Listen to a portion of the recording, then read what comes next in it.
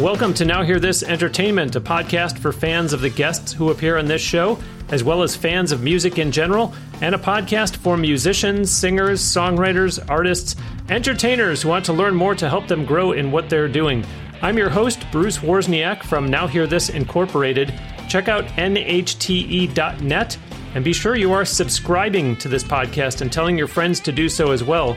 Besides that website, you can also find the show on iTunes, Apple Podcasts, Google Play Music, the new Google Podcasts app, Stitcher, SoundCloud, and TuneIn Radio, and a special welcome, by the way, to the newest subscribers from the Overcast app.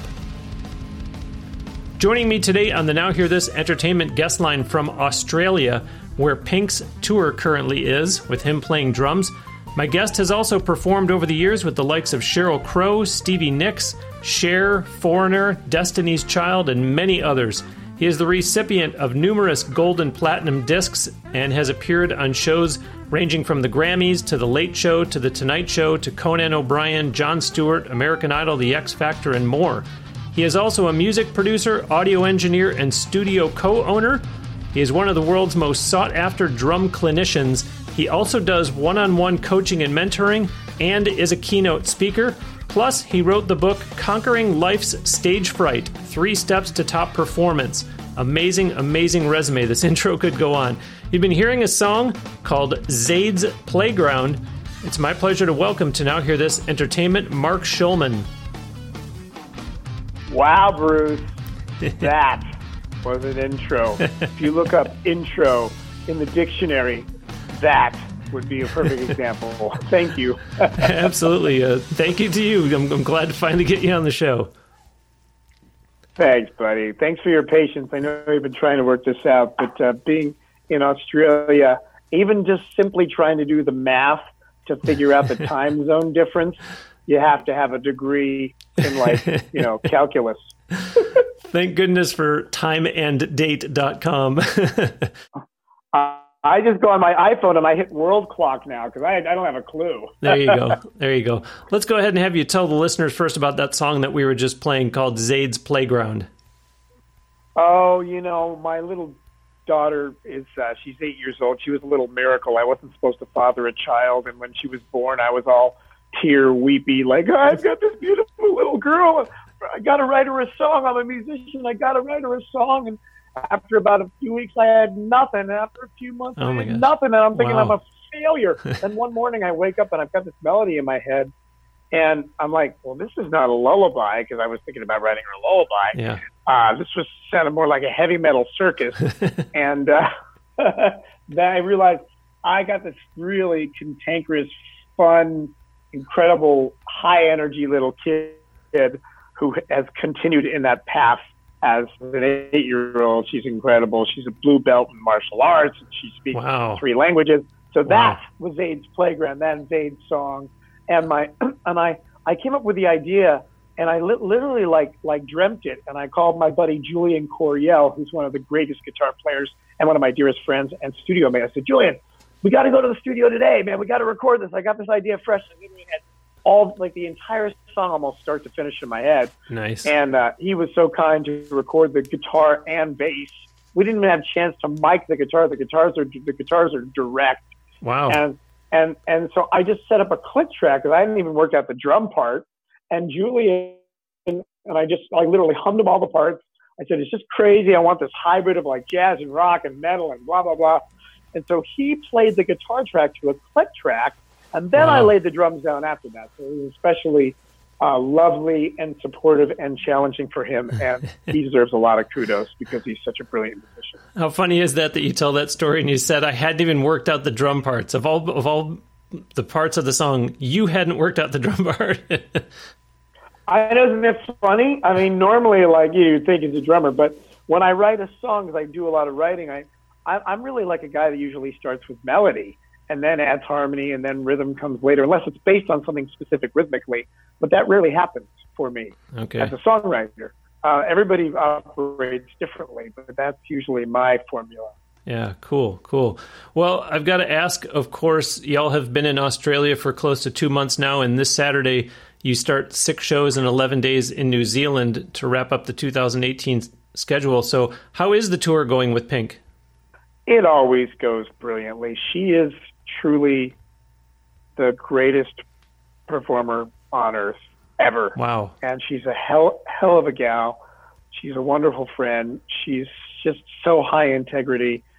And I think that for any artist to have waited 5 years between a record and come back stronger than ever shows that they have real relevance as an artist. And she is just magnificent, and the reviews have been stellar.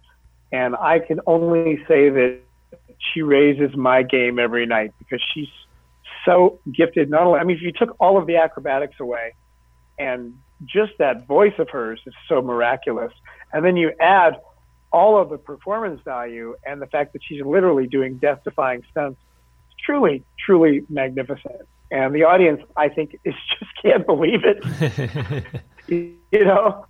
And there's nobody that's even coming up that's even attempting to equal her level of performance, because you have some really great performance. You have some great performance artists. You have some great tours. You have the Lady Gagas and Katy Perry's and Taylor Swift's. But these people are having other people do the stunts, and they're just getting in costumes. Pink actually does the stunts and sings live. I mean, did you see the American Music Awards? She was 40 stories above the ground doing aerial ballet on the side of the JW Marriott, a glass building 200 feet above the ground, singing live without a net.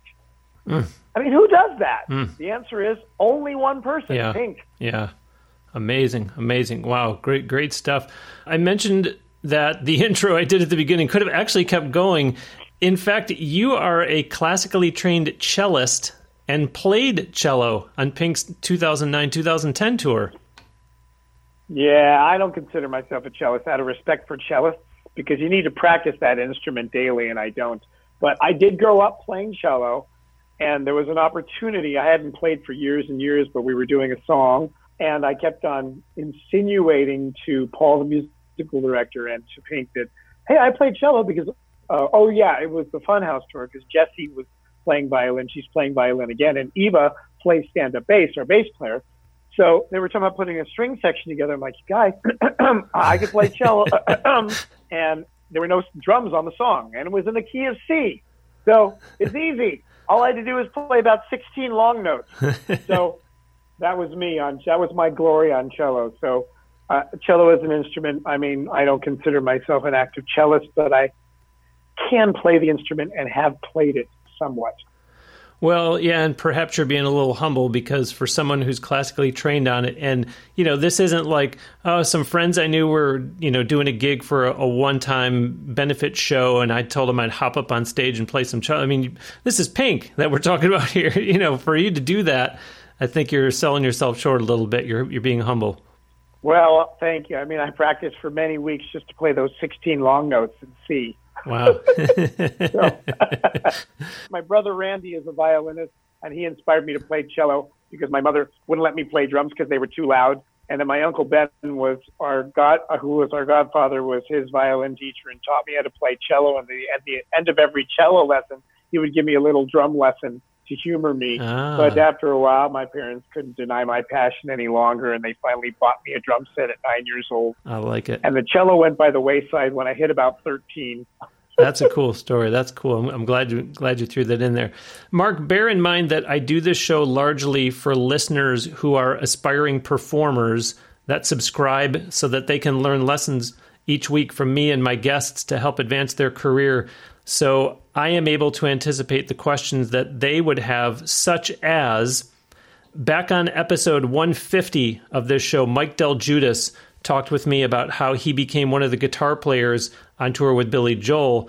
And then similarly on episode 169, Buck Johnson talked with me about how he became the keyboard player on tour with Aerosmith. So Mark, similarly, I'm curious how you landed the gig with Pink. I mean, obviously you have a resume that someone would look at and say, sure, okay, done. But did you know someone? Did you have an agent that helped you get the gig?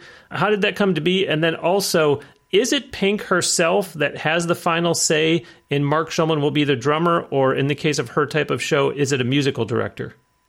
They're all magnificent questions. I tell people your network is your net worth. In other words, it really is about the relationships that you have established that can help determine your success. So you need to have done the work. As Malcolm Gladwell says, you need 10,000 hours. You need to have practiced your butt off, and you need to have the experience on stage. So when you get the opportunity to either audition or perform with a very well-established artist, that you're ready. So that's a given. That's kind of what my first book is based on. Conquering Life Stage Fright is based on the 3 C's: clarity, capability, and confidence. You need clarity about exactly what it is you want to do, and then you need to spend the time developing your capability, and that's what gives you true confidence to be able to perform at a world-class level.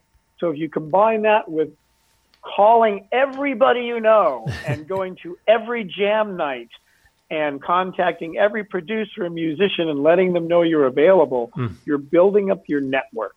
Your network is so critical because those are the people that recommend you. Those are the people that you will find out about gigs through and you will be connected with. So in the case of Pink, it all started with Cher. I auditioned for Cher 3 times. Now, I probably would be in the Guinness Book of World Records for people that have auditioned for Cher more than anybody else because I auditioned 3 times. I auditioned the first time. I got the gig. They ended up giving it back to the original drummer because he showed up to the auditions and she felt bad. Then I auditioned again. I made it at the top 25. I made it into the top 4, and they gave it to the guy with the best astrological sign. And then when I finally auditioned again, I finally got the gig. So I started playing with Cher in 1999, and that was a whole network of people that were managed by a gentleman by the name of Roger Davies. Now, Roger manages Pink. So at a point when Pink's drummer double booked himself and couldn't do 2 weeks worth of gigs, and I came in to substitute for him, well, we fell in love. It worked out so well that they ended up offering me the gig, so I didn't even need to audition because it just felt like a good fit. Wow. Now, Pink's original drummer was more of an R&B drummer, and she'd become more of a rock artist, so I think that it was an appropriate switch for me to come in. And so I've been playing with her for 12 years, and that's how it happened. So I came in as sub, but it was based on my relationship with Roger, the manager, who trusted me because he knew after my work with Cher that he could bring me in. And although Cher and Pink are very different artists, he trusted me. So he trusted me to come in, and I came in. We did a couple rehearsals, and there I was doing all these shows, and it worked out well. Wow, that's cool. Tell me, though, when you did the sub work for 2 weeks, I'm thinking back to episode 222 when I interviewed Scott Page, who played with Pink Floyd, played with Supertramp, played with Toto. I love Scott. So he told me on that interview that when he first got the opportunity to play with Pink Floyd, that he went out and bought all these Pink Floyd albums because he had to learn the music. And Buck Johnson talked similarly about when he got the call from Steven Tyler, et cetera. But here you are, quote unquote, only going to sub for 2 weeks, but obviously you got to know the stuff down pat. So did you already know her stuff? Like, how did you get up to speed quickly to be able to fill in for those 2 weeks? I have a bridged way of charting. That's shameless self-promotion, but you can learn about my DVD. I did a DVD that's available on Hudson Music for download called A Day at the Recording Studio. I have a very specific charting system that I use, so I was able to chart everything out and learn it very, very quickly. And so by the time I went to play, I could even have the charts on the floor or on a music stand, but be barely looking at them. So I'm still present and still looking like I'm jamming with the band as opposed to reading a chart the whole time. Very cool. And I had a similar experience. It was even more challenging. I got called to play with one of the biggest Japanese artists in the world, Ikichi Yazawa, who I've done 2 tours with. They call him the boss. And they called me on a Friday. They flew me on a Sunday. I had to learn 2.5 hours of Japanese rock and roll. I got to Japan. the versions they had given me were the studio versions. They gave me new versions, and they were live versions. And then I was supposed to watch the band for 2 days, do 2 days of rehearsal, and then play the show. Well, the boss had me sit in at sound check because they were replacing the other drummer, and he liked my playing so much, he said, "You start tomorrow." Oh, and he gosh. didn't want any charts on stage. So the drum tech had to hide the charts on the ground. Luckily, I had charted it out in a way that I could just reference them as opposed to have my head, quote unquote, buried in the charts. And I was able to play 2.5 hours of Japanese rock without any mistakes. I didn't even miss any endings or any intros by the charting system that I use, which incidentally, almost every drummer I know who's in the world class, from Greg Bissonette to Brian Tichy, these are people that I've seen. They all have some sort of abbreviated chart system. Okay. Kenny Aronoff writes everything note for note. These are all friends of mine. I remember I subbed for Greg one night. It was a Beatles gig, and I got a call at 8:30 at night. "My wife's going into labor. Can you come and play this Beatles gig?" Well, I'm a Beatles freak, so I didn't have to look at his charts because I knew every Beatles song by heart, even though I hadn't played them. But I looked at the chart and realized he charts the same way that I do. It's a similar sort of abbreviated charting system that I think drummers can do. I think anybody can figure out their own version. But if you want to know my version, download the DVD. It's cheap. Awesome. I like that. And listeners, by the way, when Mark just told his story about it, and I love that quote, "Your network is your net worth." That one will definitely be on the show page for this episode on NHTE.net. That's a great quote. Episode 231, Amy Keys, she kind of told how she got the gig with Phil Collins. She's always out singing whenever Phil Collins is on tour. So listeners, if you didn't hear that one, go back. And she basically has the same message for you, that it's all about, as Mark just said, your network. And you know that I always say that there's no such thing as too many contacts. Mark, we don't talk a ton about gear on this show, but back on episode 196, Chad Cromwell, another drummer who has played with lots of big names and at the time was on tour performing with Joe Walsh. Great. On episode 196, he told me this amazing story of his original drum kit, which was a Gretsch kit. And lo and behold, here we are on episode 238. And listeners, the Mark Schulman signature snare drum is one of the best-selling signature products in the history of Gretsch. That's incredible. Congratulations. Thank you. And the bummer is that they stopped making it. Wow. Help me understand. All of the signature products, all the signature drum products off the market. So you can still buy them. I still see them available online, but they don't manufacture them anymore. I don't understand that. But I'm quite proud of it. One of the best-selling signature products, and they take it off the market? Well, things change. That was one of the changes they made. They took the signature snare drums away, and there are other snare drums they make that are similar. But mine is special, not because it's got my name on it, because it's got everything. Mine was born because my dear friend John Palmer, who now works for Tama, he was the design engineer, and we were talking one day, and I was telling him about what I thought they needed in their line, because I was doing so many clinics. You need like a 12 or 13-inch, sort of satellite drum, something thick but crispy but affordable. And by the time we were done, he's like, "Let's do a Mark Schulman signature drum." So it wasn't like, "Hey, we're going to do a signature drum." It was more like, I knew exactly what I thought they needed to manufacture, and John was kind enough to put my name on it. Yeah, I love it. Very organic. I like that. I want to turn the corner and start talking about some of the other hats that Mark wears, including that of being a studio co-owner, which, coupled with all his years in music, means that he is very familiar with Tascam. And listeners, if you are subscribing to Now Hear This Entertainment, you hear me talk every week about all the great Tascam gear that I have, which enables me to record, edit, and produce this show every week. The newest unit I got, by the way, is the Tascam DR10L, which you might recall that Beebs talked about in episode 230 that she was using for the audio for her video. That's what I got it for, too. I did a speaking engagement a few weeks ago, and I used that so that I don't have to rely on camera audio. check that out for whatever videos you are creating for your YouTube channel and other social media, and of course the various other recording solutions too. Go to tascam.com. That's TASCAM.com.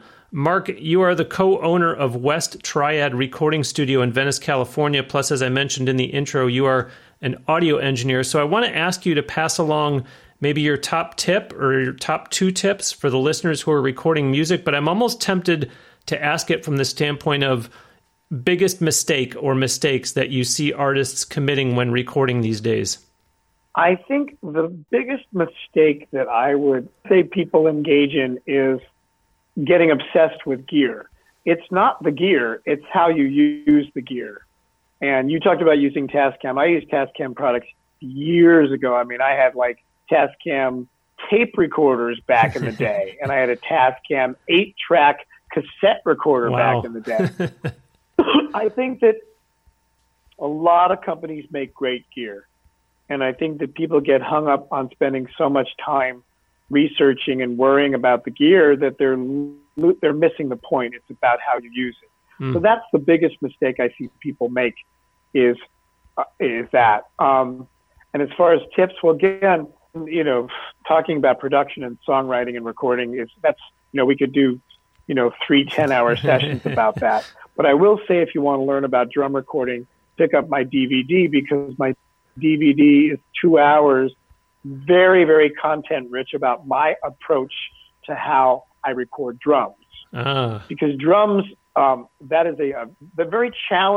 one of the most challenging instruments to record, because when you're recording a drum set, you have multiple microphones, which produces multiple phase problems, and there's a lot of complexity. So I believe that I do a very thorough job of breaking that down. Nice. So rather than getting into talking about it, it's $10 to download the DVD. Again, I'm not getting rich on it, but if you want to learn about drums, about recording drums, I think it's a great asset, a great resource for you, because I encourage anybody and everybody to record drums, because I think that it's a lost art. And I think that one of the beautiful things about today's technology is anybody can make music very inexpensively if you do it properly, and especially something like recording drums, because it used to cost minimum of $1,000 just to rent a cheap studio, and then $1,000 for an engineer. Before you've even played a note, you spent $2,000. Now you can buy a laptop, an audio interface, a few mics, and you can go to town and you can actually get some good sounding drum tracks if you follow some certain rules. And that's why I recommend people either check out my resource of my DVD on Hudson, or just read about the complications that can happen, or the variables that can happen when you're recording drums. Then they're recording guitars and vocals. I mean, there's a lot of variation, and it also depends on what you're trying to do. So I don't even look at it as right and wrong. I look at it as what are you trying to create? Okay. If you have a sound in your head and you're capable of creating it or creating close to it, then you're successfully recording. If you have an idea about what you want to do and you're really far away from that, that means you need more education. So again, I wouldn't worry so much about the gear as I would about the education about how to do it. Okay. I think it's much more important how you play it than what you play. Nicely said. Nicely said. And that actually segues nicely into wanting to give you a chance to tell the listeners about the one-on-one coaching and mentoring that you do. I take on a very limited amount of people because I have a very, very limited schedule. But I do Zoom or Skype online lessons, but they're more like career coaching because I have some very specific strategies for people. If someone tells me what their goals are, I will help them outline an actionable strategy plan that they can move forward with to start to achieve what they want to achieve. So I'm busy, and I'm writing my second book as well. Awesome. So I have a lot of fun, doing a lot of things. And being on this wonderful tour with Pink, of course, is first priority. I work everything else around that.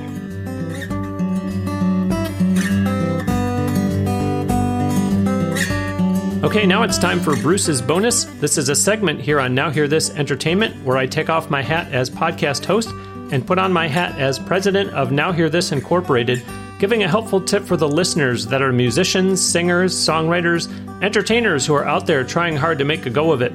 Today's bonus is, did you hear episode 235 of NHTE? This is a little nugget you may have missed from that.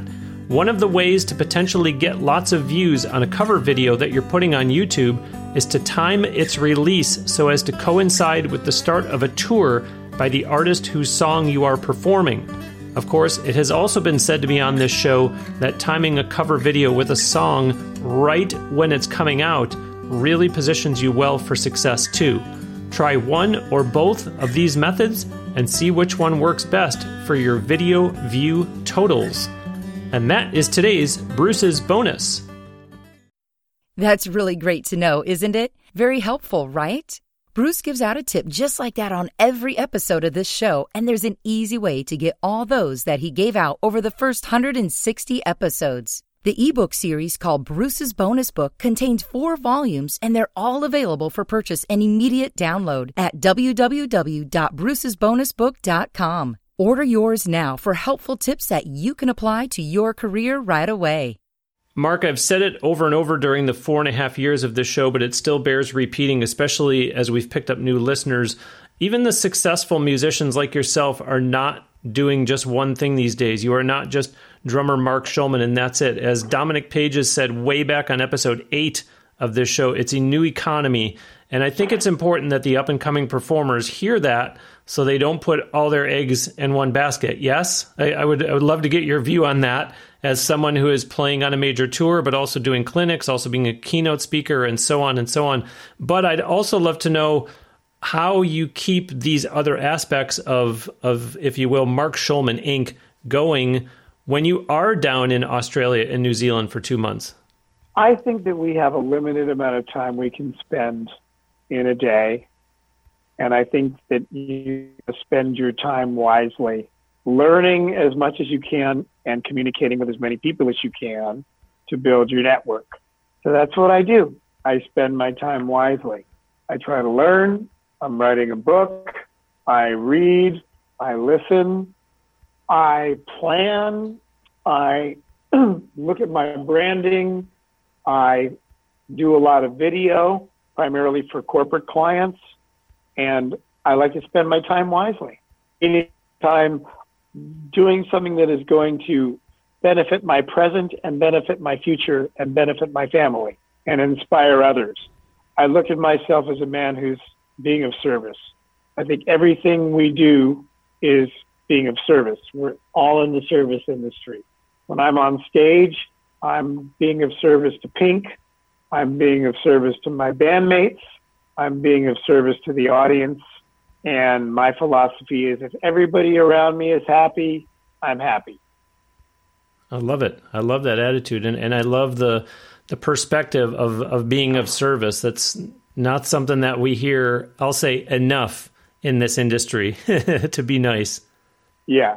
I love the title of your book, Conquering Life's Stage Fright, 3 Steps to Top Performance. I know you said that you're starting a second book that you're writing, but for that first one, I think if people hear that a drummer wrote a book, they assume it's all about that life, as a touring and or recording musician. But this first book of yours can actually help anyone. You reveal concepts and exercises that the reader can immediately employ to transform anxieties related to any type of presentation. Absolutely. Well, as I said, because I speak to corporate audiences and colleges and kids, I like the concepts to be universal.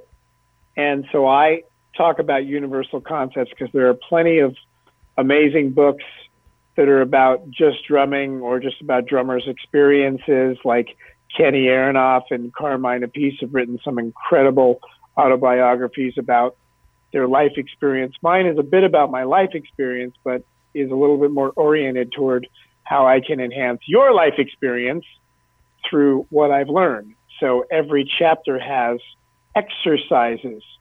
And the foundation is conquering life's stage fright, but it really is about the 3 steps to top performance that I mentioned earlier, which is clarity, capability, and confidence.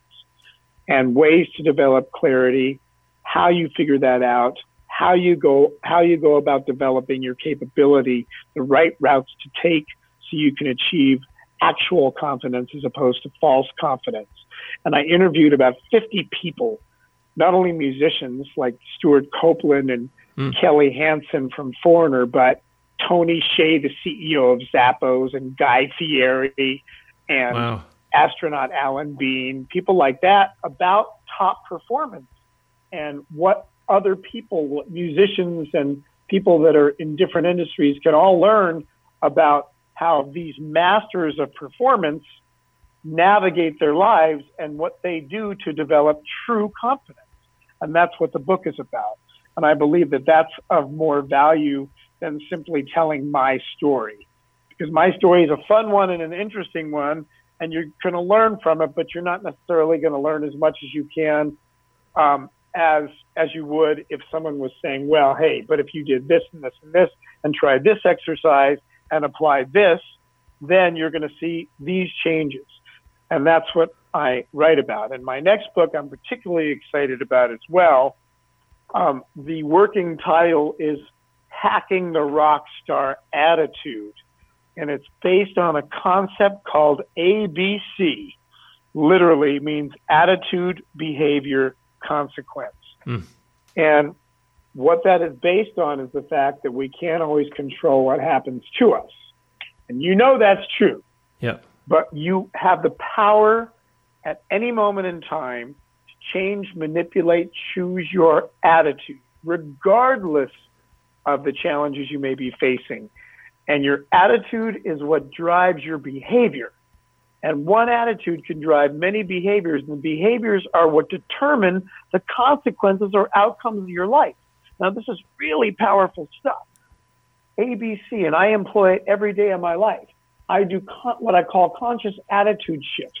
So the book is about how you can create attitude shifts and interviews with some really powerful people and how they have done just that, how they have failed because of their attitudes and how they have succeeded because of their attitudes. And my own story is about failures in my attitude and successes in my attitude. Wow. So look out for that book coming out next year. That's going to be a powerful one. I love it. Yeah, very much so. And this is great timing. I just had a situation last month where I was up in Philadelphia, was looking to fly home. The flight got canceled. It was the last one of the night, so it's going to have to be an all of a sudden overnight situation that wasn't planned. And I stopped dead in my tracks in the airport, and I turned and I looked at my wife and I said, look, our attitude right now is going to be what impacts how the rest of this night goes and getting back to Tampa.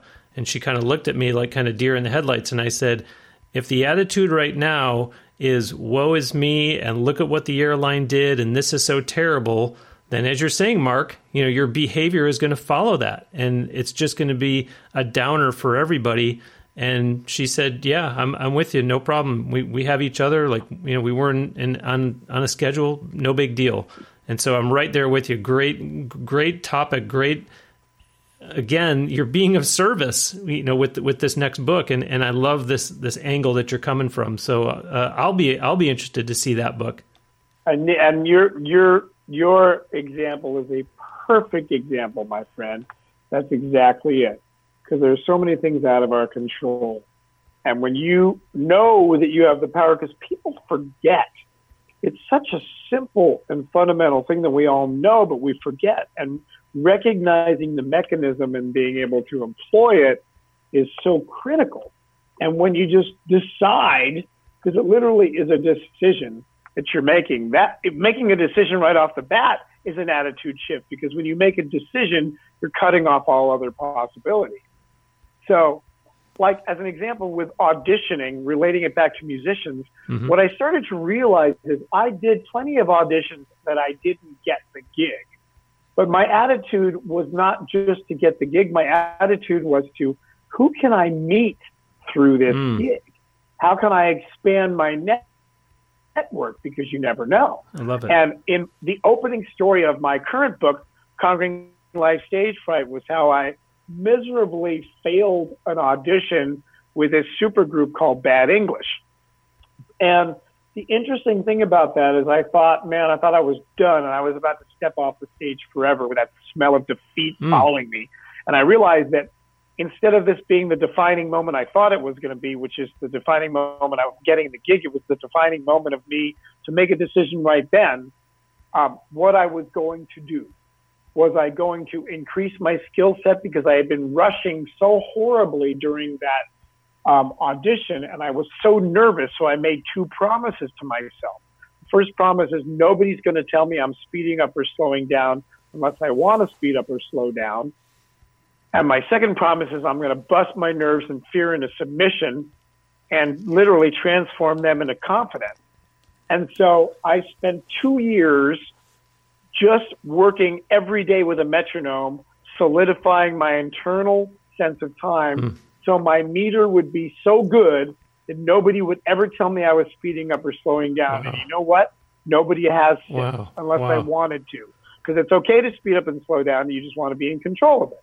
So I did the work, and then I spent the next 20 years analyzing and studying and researching and networking until I discovered habits and rituals that enabled me to go into the world class, quote unquote. And these are all essentially attitude shifts. Yep. And I realize now, like, and you know, talk about the network and the irony of that I didn't get that gig, but like 5 or 6 years later, Ricky Phillips, who was the bass player of Bad English, called me to play in his original band.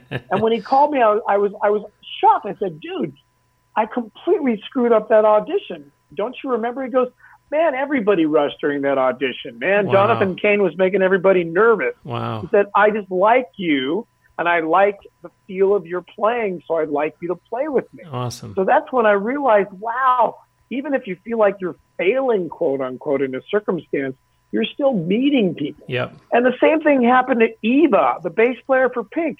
She auditioned for this show called Rockstar. Paul Merkovich was the musical director. Paul was the MD for Cher. He's the MD for Pink. And Eva missed that audition, but Paul calls her 2 years later because he remembers her and asks her to audition for Pink.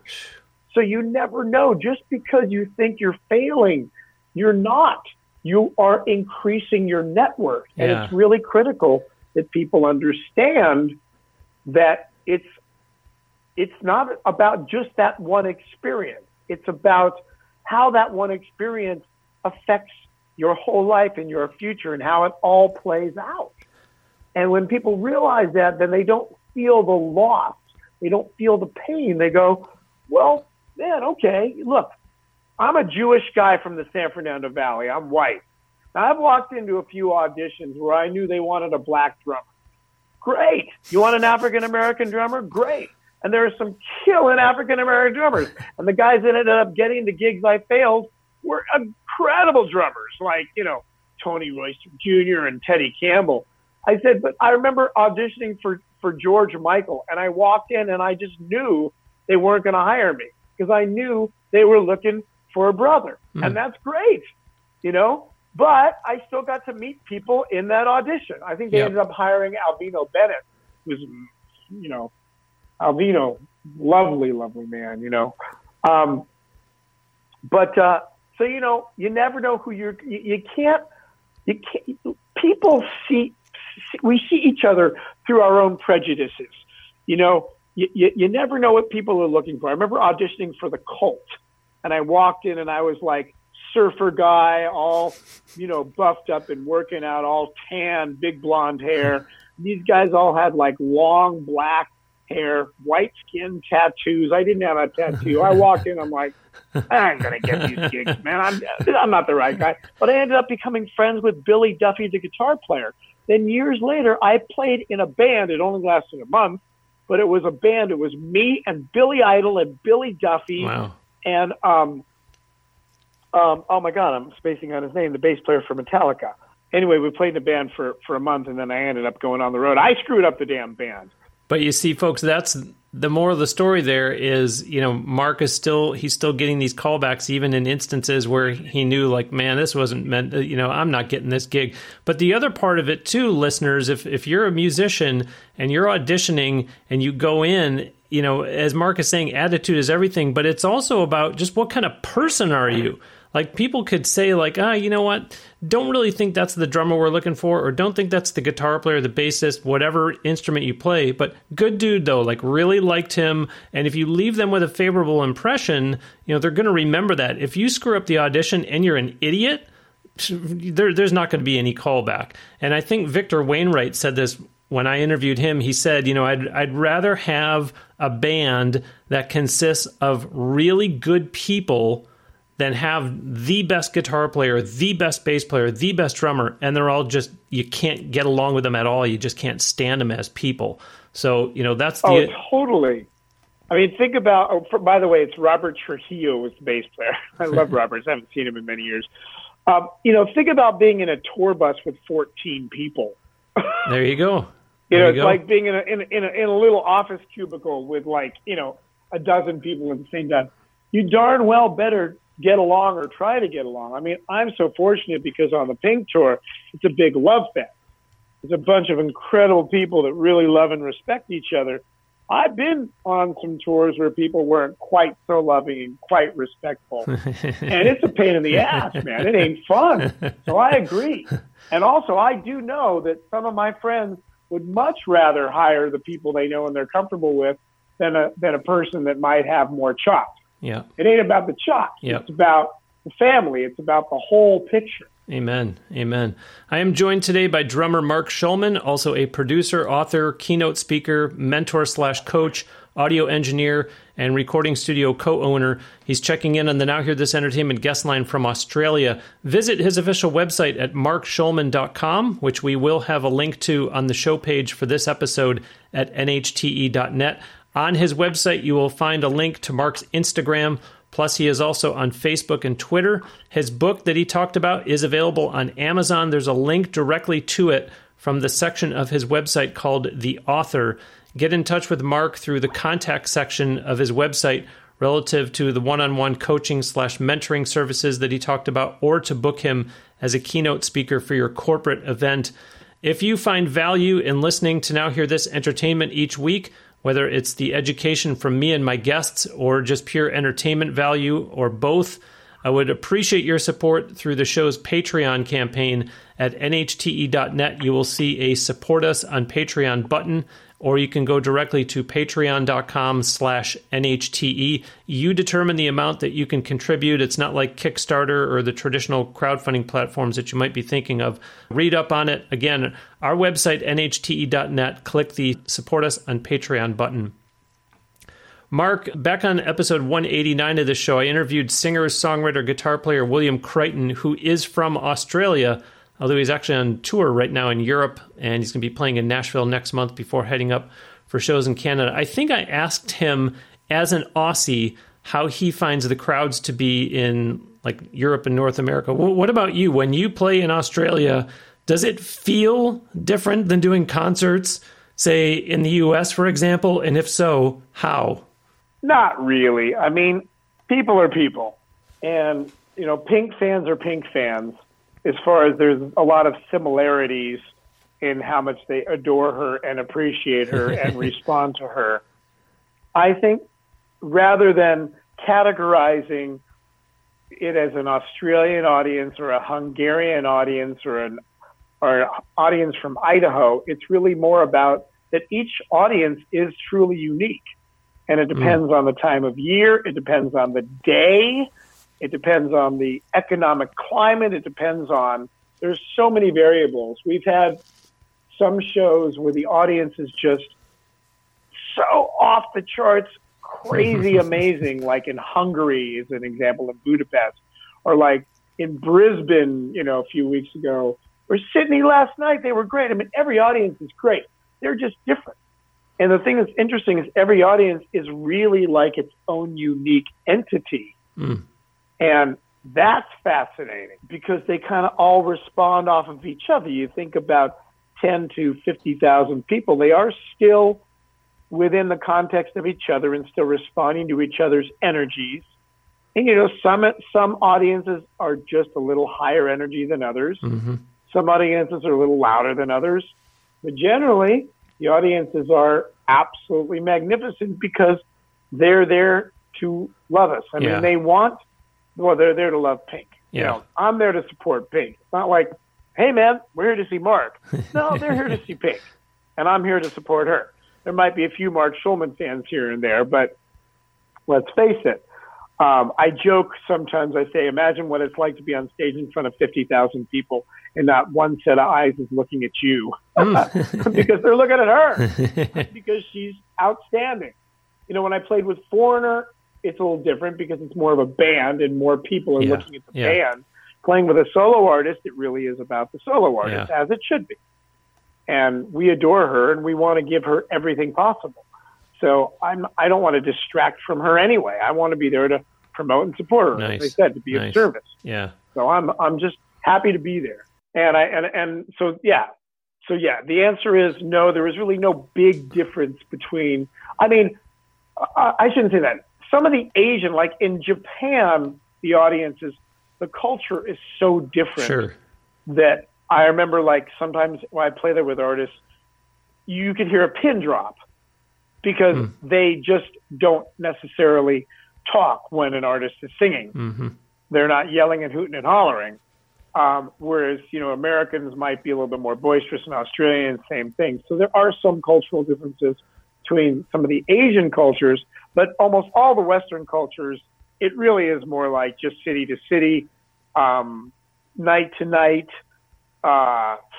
You know, there are too many other variables. Well, I'm thinking of, you know, the Rush in Rio DVD, and when Rush played YYZ, and you hear the Brazilians singing along to YYZ, which is an instrumental, and you go, wait a minute, like, nobody does that in the United States. So there it kind of stands out like, hey, these Brazilians are a different breed, you know, but it's what you're saying. That's just the energy that they have and playing off of one another, in addition to just being, you know, crazy excited that the band is in Rio. Right.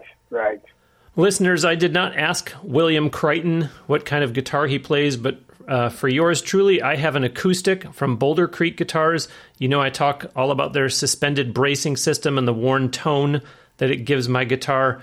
How different, I should say, how much better it sounds from the guitar I had before it.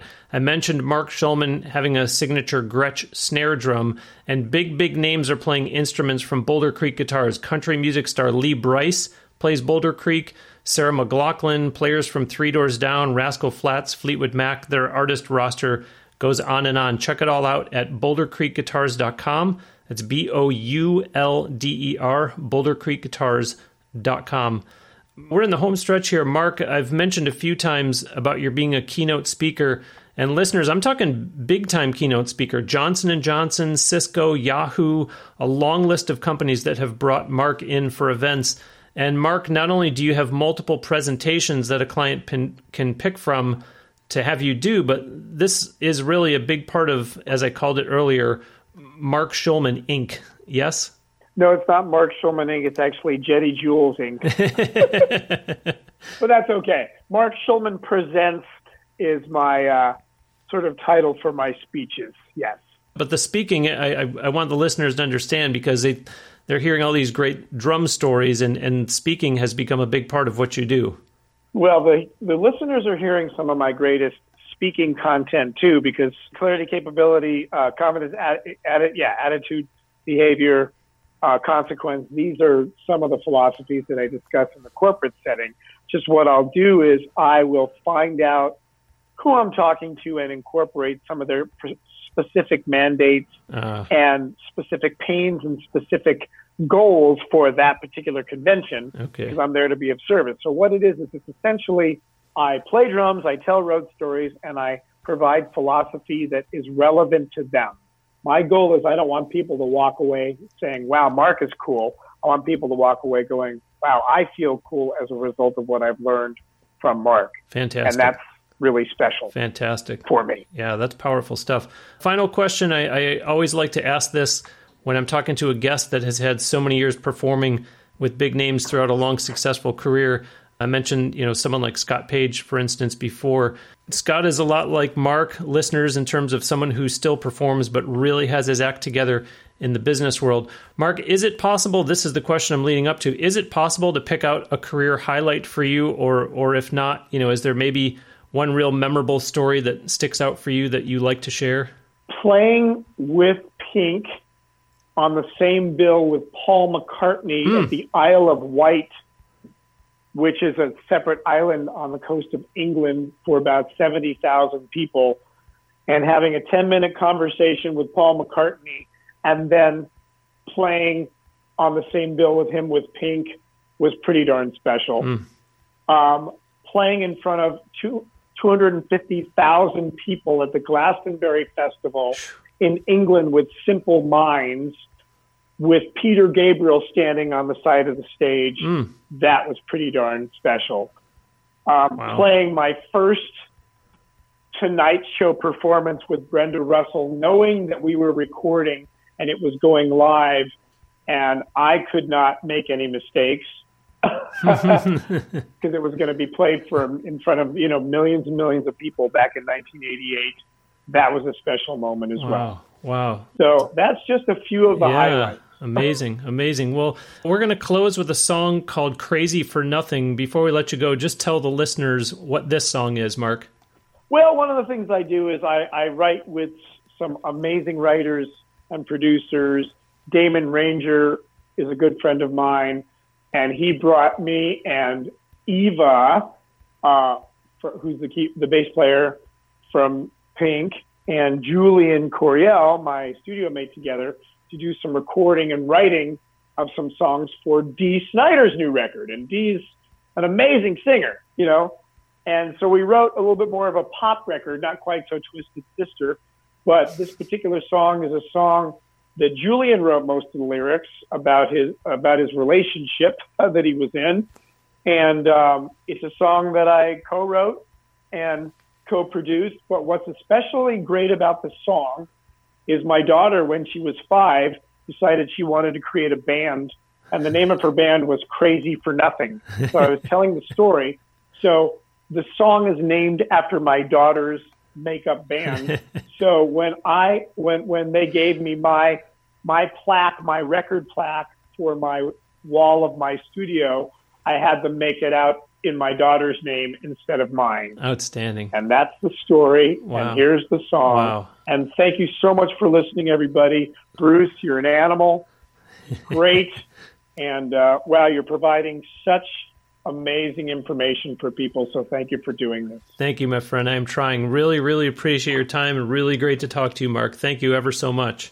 My pleasure, brother. Pleasure to meet you, and we will catch up soon. Listeners, that will do it for this week's episode of Now Hear This Entertainment. My sincere thanks to drummer, producer, author, speaker, coach/mentor, audio engineer, jack of all trades, Mark Schulman. Do visit his official website, markschulman.com. As I said before, we will have a link to it from the show page for this episode at NHTE.net.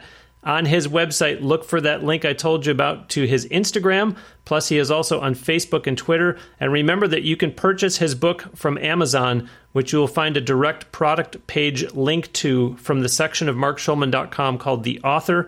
Plus, on the contact page of his website, you can get in touch to inquire about his coaching/mentoring services or for keynote speaker bookings for corporate events.